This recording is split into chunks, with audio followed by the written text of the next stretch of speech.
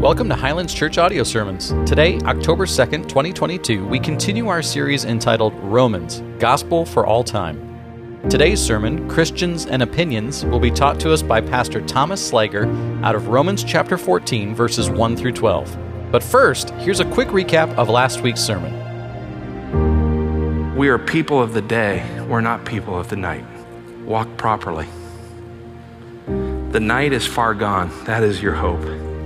The day is at hand. Christ's return is imminent. Walk properly. Walk in love.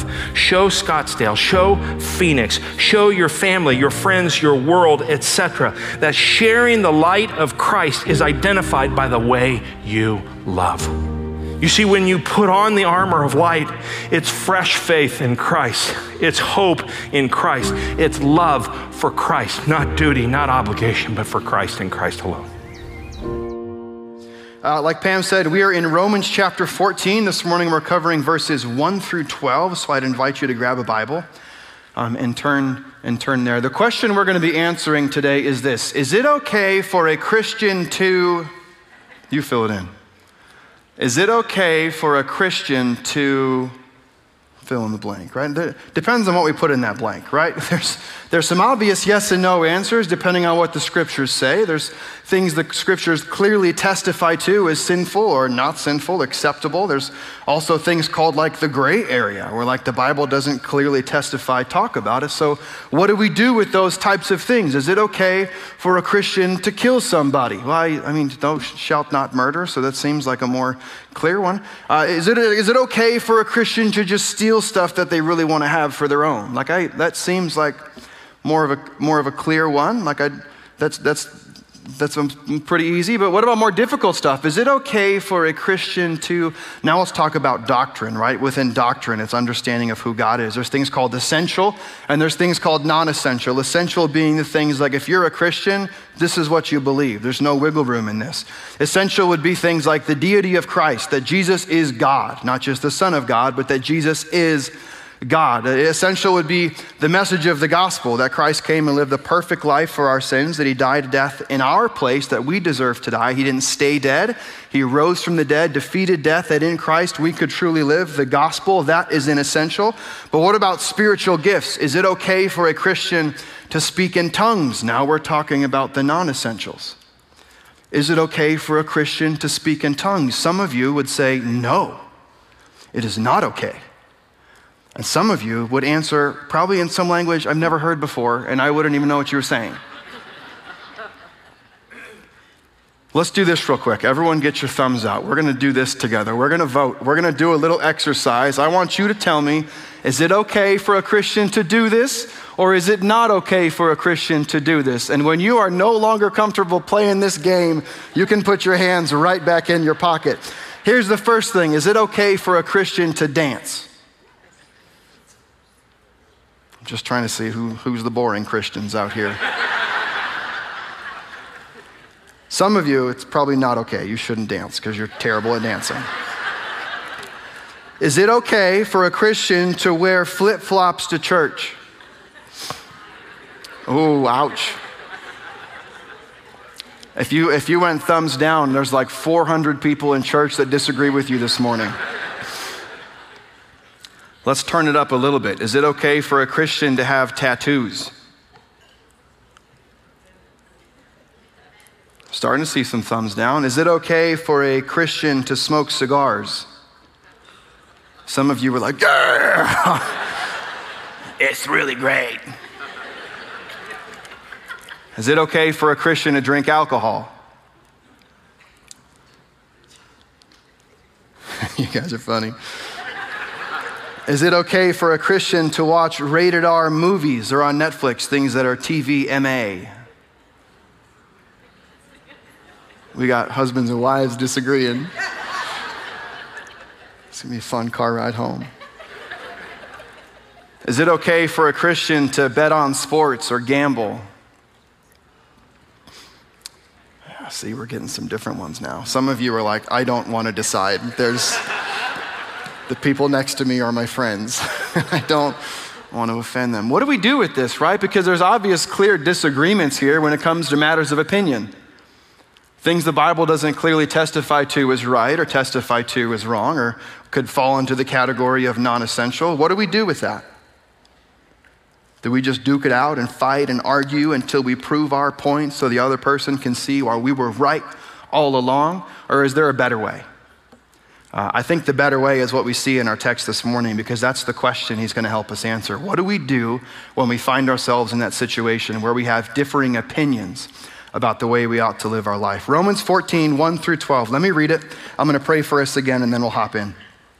Romans 14, 1 through 12. As for the one who is weak in faith, welcome him, but not to quarrel over opinions. One person believes he may eat anything, while the weak person eats only vegetables. Let not the one who eats despise the one who abstains, and let not the one who abstains pass judgment on the one who eats, for God has welcomed him. Who are you to pass judgment on the servant of another? It is before his own master that he stands or falls, and he will be upheld, for the Lord is able to make him stand. One person esteems one day as better than another, while another esteems all days alike. Each one should be fully convinced in his own mind. The one who observes the day observes it in honor of the Lord. The one who eats, eats in honor of the Lord, since he gives thanks to God. While the one who abstains, abstains in honor of the Lord and gives thanks to God. For none of us lives to himself, and none of us dies to himself. For if we live to the Lord, and if we die to the Lord. So then, whether we live or whether we die, we are the Lord's. For to this end Christ died and lived again, that he might be Lord both of the dead and of the living. Why do you pass judgment on your brother, or you? Why do you despise your brother? For we will all stand before the judgment seat of God. For it is written, as I live, says the Lord, every knee shall bow to me, and every tongue shall confess to God. So then, each of us will give an account of himself to God. Let's pray.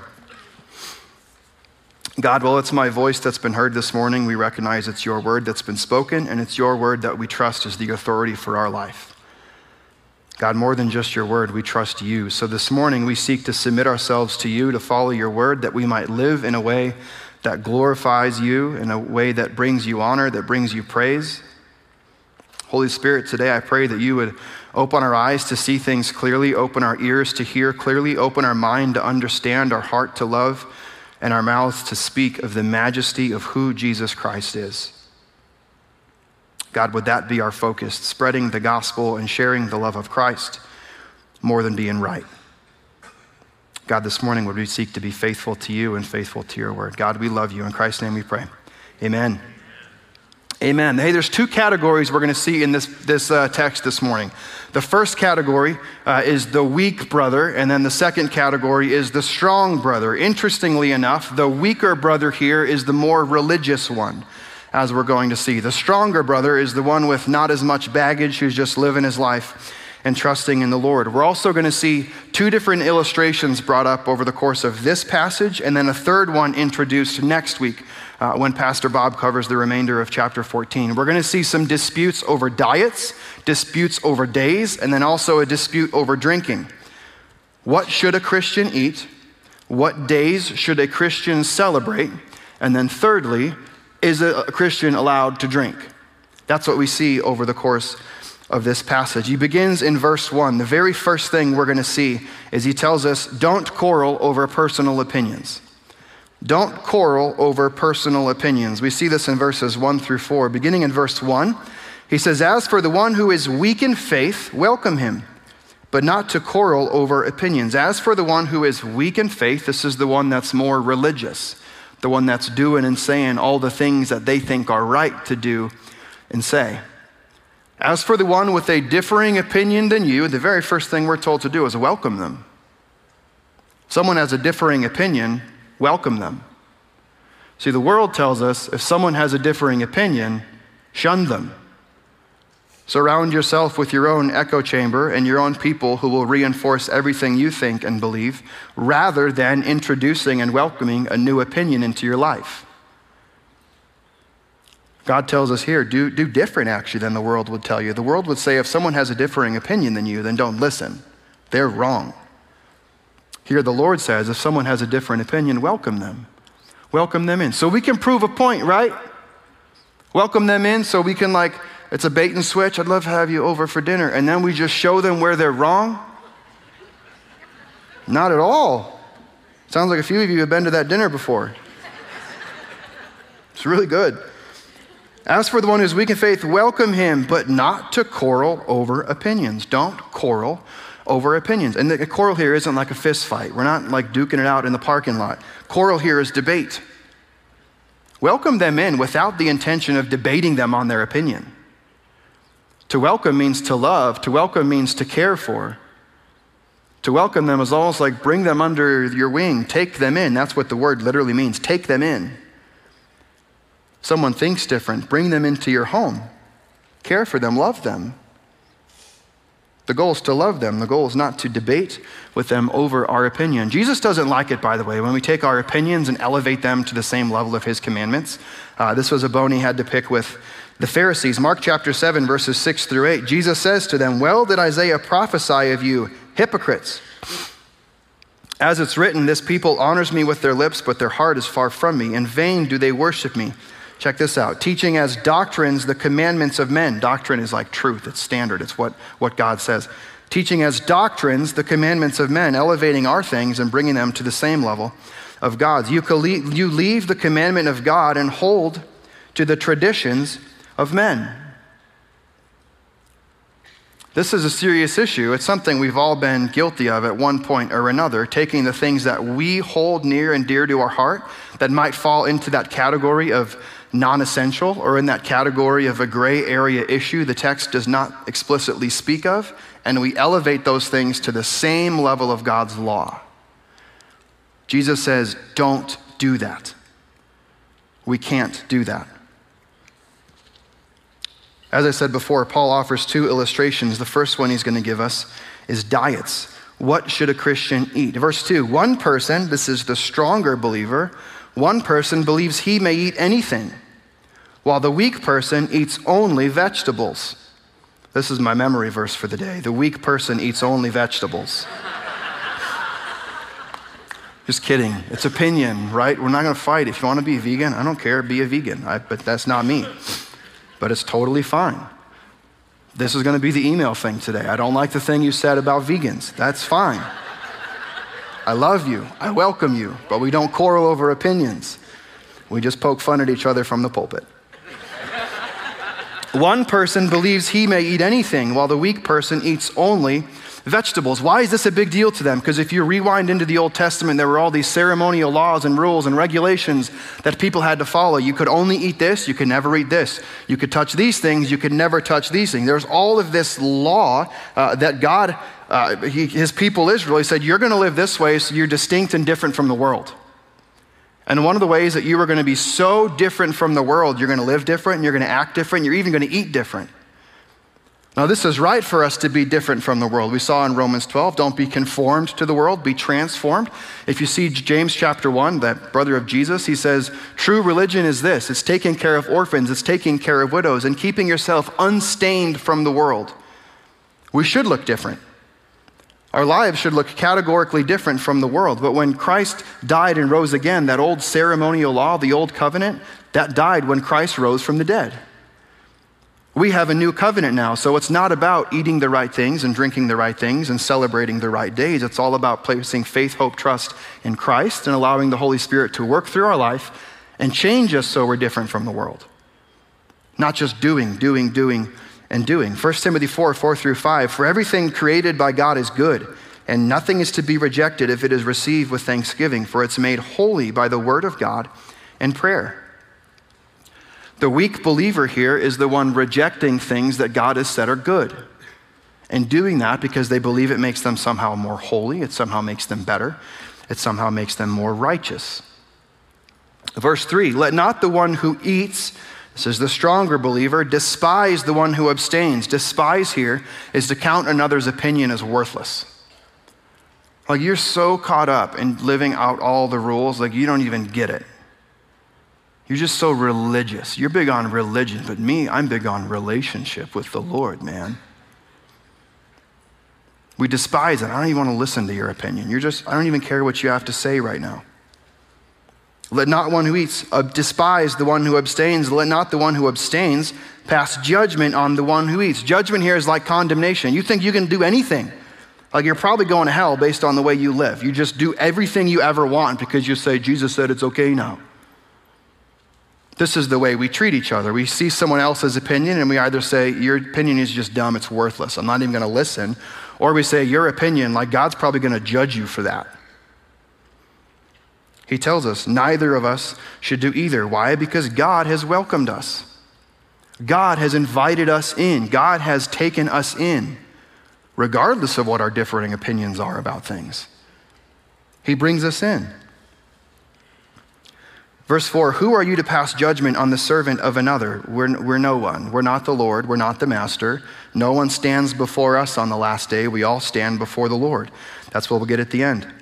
It's before his own master that he stands or falls, and he will be upheld, for the Lord is able to make him stand. The first thing we see in this text is to not quarrel over personal opinions. Second thing we see in verses 5 through 9, we're told to be graciously convinced of your opinion in honor of the Lord. Be graciously convinced of our opinions in honor of the Lord. Here he brings in the second illustration. He begins talking about days. What days should a Christian, should a follower of Jesus celebrate? Verse 5, one person esteems one day as better than another, while another esteems all days alike. Here's a frustrating verse. Each one should be fully convinced in his own mind. Well, who's right? Each of them should be fully convinced in their own mind. But that's not the question I'm asking. I'm asking who's right. Is it the one who celebrates specific days as more holy than others? Or is it the guy who just says they're all the same? One day is no different than another. Who's right? Each of them, in this matter of opinion, ought to be fully convinced in their own mind. Colossians 2:16 says this, therefore let no one pass judgment on you in questions of food and drink, or with regard to a festival or a new moon or a Sabbath. If you have some personal convictions about the way that you have chosen to eat, be fully convinced in your own mind. Don't let someone pass judgment on you. If you're fully convinced about days that you believe Christians ought to celebrate just in honor of the Lord, that's fine. Don't let someone pass judgment on you. But this verse, each of us should be fully convinced in our own mind. I think a lot of the things Christians do and a lot of the things Christians believe is just because that's what I've always done. It's what I've always believed. It's how I grew up. Like I read it on the internet one time, so that's what I believe now. Or I heard a guy say it in a sermon once, so that's what I believe now. I saw it on YouTube, so that's what I believe now. Well, I sat in a small group and there was a smart guy who chimed in, so that's what I believe now. Like, is that really being fully convinced?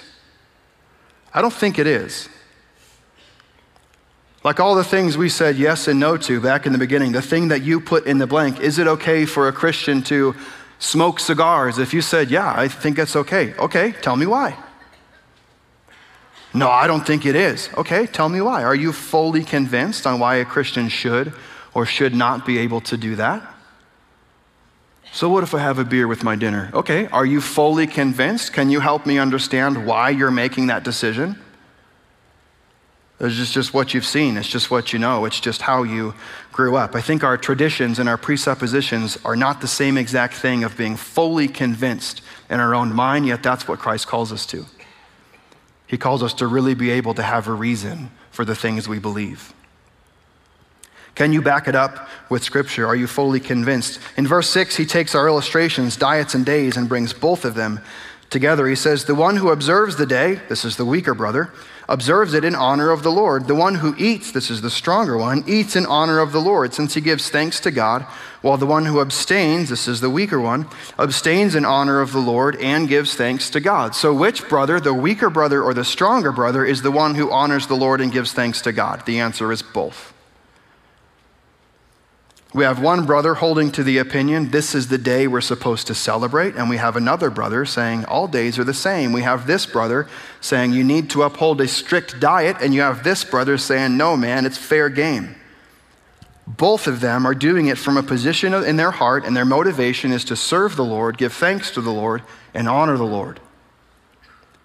In any of our convictions, in any of our opinions, as we seek to be fully convinced, the motivation behind it must be our deep desire to please God and honor Him. Not just it seems like a better way to live.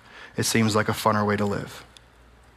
The motivation should be a desire for us to please God. Verse 7, for none of us lives to himself and none of us dies to himself. For if we live to the Lord, and if we die to the Lord. So then, whether we live or whether we die, we are the Lord's. To live is Christ, to die is gain. Everything is about Jesus. Everything is about him. Everything is about serving and pleasing the Lord. I love that statement. We are the Lord's. We are his possession. This is what it talks about. 1 Corinthians 6, 19 through 20. The Apostle Paul talking to the church in Corinth, he says, do you not know your body is a temple of the Holy Spirit within you, whom you have from God? You're not your own. We don't belong to ourselves. You are not your own. You were bought with a price, so glorify God in your body. Friends, Jesus paid for us. He bought us on the cross. We are his. We are his possession. So when we live our life, the motivation ought to be to please him, to love him, to give thanks to him. That's the motivation. For to this end, Christ died and lived again, that he might be Lord of both the dead and of the living, that he might be the Lord. It's a cool way to say he is the Lord. He is the Lord of the living, and he is the Lord of the dead. We're told we should be graciously convinced of our opinions in honor of the Lord. The third thing we see in this text is that we will all give an account of our life before God. In verses 10 through 12, we see we will all give an account of our life before God. Verse 10, he says, why do you pass judgment on your brother? Or you, why do you despise your brother? I love that he addresses both of the brothers right here. Right? I don't know, if you have young kids or you've worked with kids, you do this thing a lot where you're addressing one kid and you shouldn't do this while the other kid is doing this.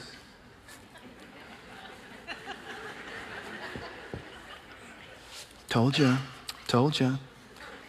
You don't do this. But then Paul turns to the one who's like, told you. And he says, hey, I'm not done with you yet. You don't do this either. Why do you despise your brother? And do you not see you're both just passing judgment on each other here? Do you not see you're both guilty of the same exact thing? What's the old saying? Every time you point a finger, there's 3 more fingers pointing right back at you. You're just as guilty, just as wrong, just as worthy of being judged. Don't pass judgment on your brother, and you don't despise your brother. Why? I thought we're the judge. I thought we're the jury. I thought we're the executioner. No, for we will all stand before the judgment seat of God. Why is it not up to me to judge someone's opinion? Because someday they will stand before the judge and be judged for their opinion. I don't judge righteously. I'm pretty biased in the way I judge people. The way I measure people is, do they believe the same things I believe and do the things that I do? God judges without bias. God judges with purity. God judges righteously. So when people stand before him, they will be judged for their opinions. We don't have to, because he will.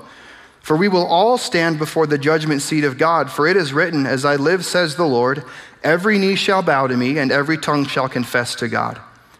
So then, each of us will give an account of himself to God. Let me say this real quick. This isn't for the believer. Maybe this is new to you. Every single one of us will stand before Jesus. All of us. And if we've placed our faith, our hope in Christ, when we stand before him, it's not a judgment of salvation. Romans chapter 8, verse 1 says there's no condemnation for those who are in Christ. There's no condemnation. So if you've placed your faith, your hope, your trust in Christ and Christ alone for your salvation, when you stand before him, it's to account for your life.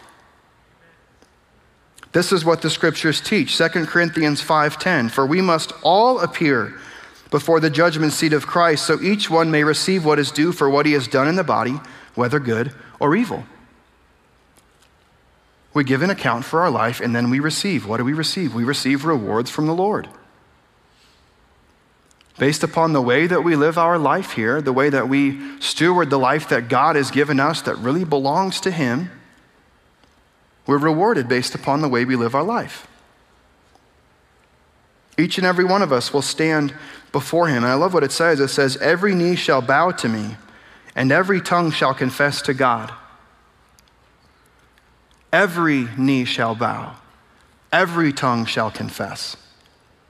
There will be a day where every single person will finally realize that Jesus Christ really is the Lord. And here's the sad reality. For many people, it'll be too late. It'll be too late. They'll finally acknowledge, they'll see who Christ is and realize, man, this is the Lord. This is the Lord. And then Jesus will say, depart from me, I never knew you. Yeah, for us, we spend so much time arguing and bickering and quarreling about what? Opinions. That's what we spend our time talking with each other about. What do you think about this? What do you think about that? Well, I disagree. Let me tell you why I believe this. And that's not in itself, it's not entirely wrong. We have differing opinions, and there's reasons and opportunities for us to come and talk with each other and see where we disagree and learn from one another and see why we have these different perspectives, or see why we hold that thing near and dear to our heart, or see why denominationally this church is different or this church is different. What I love about God's church, I don't know if you've been in like a lot of different churches, but they're all different. Have you noticed that? They're all different. And you know what? It's beautiful. It's beautiful. And somehow there's churches up the road, there's churches down the road that are radically different than us, and God will use those churches to reach people that somehow we were unable to reach. And somehow we're able to reach people that the churches around us, they're unable to reach. And instead of bickering and quarreling about opinions and matters of non-essential doctrines, all of us should be able to sit across from the table to one another, agree on the main thing, and friends, the main thing is Jesus. Say, I love you. It's okay we're on a different page on a few things. It's okay your opinion is different than mine. Here's one. It's okay that you vote different than me. It's all matters of opinion. We ought to seek to please him. We ought to seek to honor him. We ought to seek to love him. We don't need to judge people's opinion. Why? Because the reality is all of us will stand before God and he will judge us for our opinions. Let us spend our time not fighting about the non-essentials and not fighting about opinions, and instead fighting for the people in our community. Let us fight them. Let us love them. Let us not try to win an argument, but win people towards Christ. Amen? I want to give you real quick just 3 helpful things, because I do believe there's a place where we can discuss matters of opinion and places where we can discuss non-essential doctrine, not in a way that's quarrelsome, because that's not what God calls us to. Let me read one more scripture. 2 Timothy 2:23 and 24 says this, have nothing to do with foolish, ignorant controversies. You know they breed quarrels. And the Lord's servant must not be quarrelsome, but kind to everyone, able to teach, patiently enduring evil. So let me say this. I'm giving you 3 little quick application points for how to talk about matters of opinion. And the goal here is never to fight. The goal here is to be kind, to teach, to testify to your own convictions, and to be fully convinced of what you believe in honor of the Lord. So 3 things. How do we talk about matters of opinion? First thing is this. Remember, love is the goal. Remember, love is the goal. Not being right. It's love.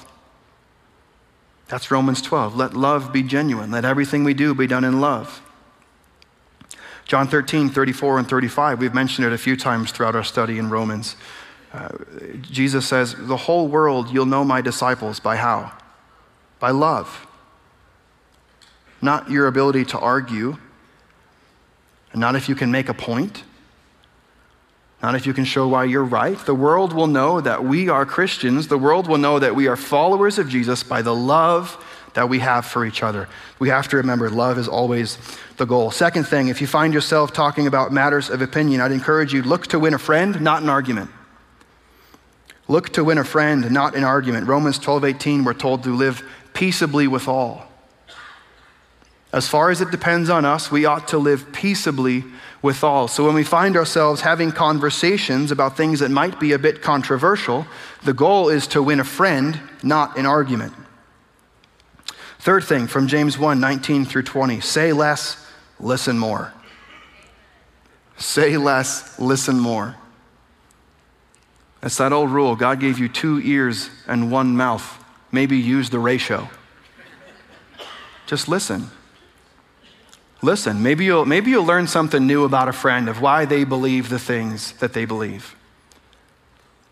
Maybe they'll share something about something in life that happened to them or something in life that happened, something they did, something that was done to them. And you'll gain a new, unique, beautiful perspective on how God has created that person to the person they are that day.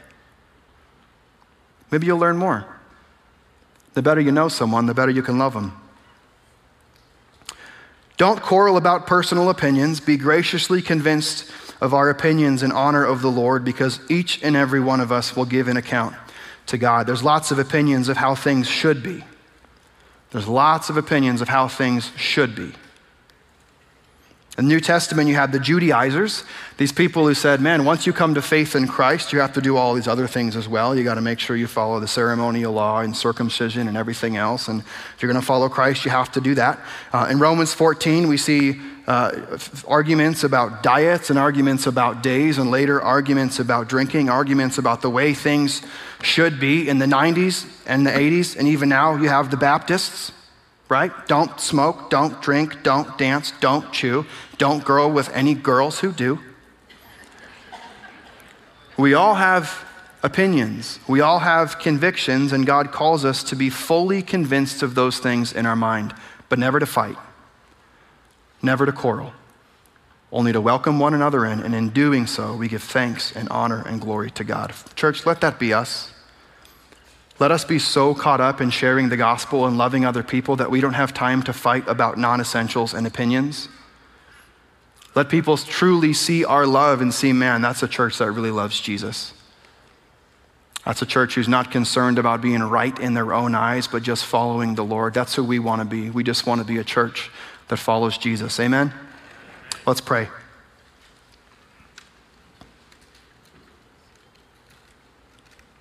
God, we love you. We're grateful for you. God, would you convict us this morning if there's been times and opportunities where we're so concerned with just trying to be right or prove a point. God, would our goal not be convincing people? Would the goal not be condemning people? But would our only goal be encouraging others towards faith in Christ? God, there's so many things we could fight about. There's so many things we could quarrel about. But there's one thing that we want to keep the main thing, and his name is Jesus. So this morning, God, we place our faith, we place our hope, we place our trust in you. God, thank you for this morning. We respond now in a time of worship. And all God's people said, amen. Would you join us and stand as we sing? That's who we praise this morning. We thank him, we rejoice in him and who he is and what he's done on our behalf. Friends, if you're here this morning and you don't have a relationship with Christ, maybe you've been stuck in religion your whole life, maybe you were raised with some traditions and some pre-understandings about the way things are, but have no real love for the Lord, we would love to talk with you this morning and introduce you to Jesus. There's a bunch of ways that we can help you do that. You can come down after service. I'd love to talk with you. I'd love to pray with you. Our prayer team would love to talk with you. They'd love to pray with you. There's that connect card. You can write your info down and say, hey, I want to talk to someone about life, or I want to follow Jesus. We will reach out to you this week and help you get that started. Friends, let's not be caught up in convincing people. Let's not be caught up in condemning people with a different opinion. Let's only encourage them and point them towards faith in Jesus Christ. Amen.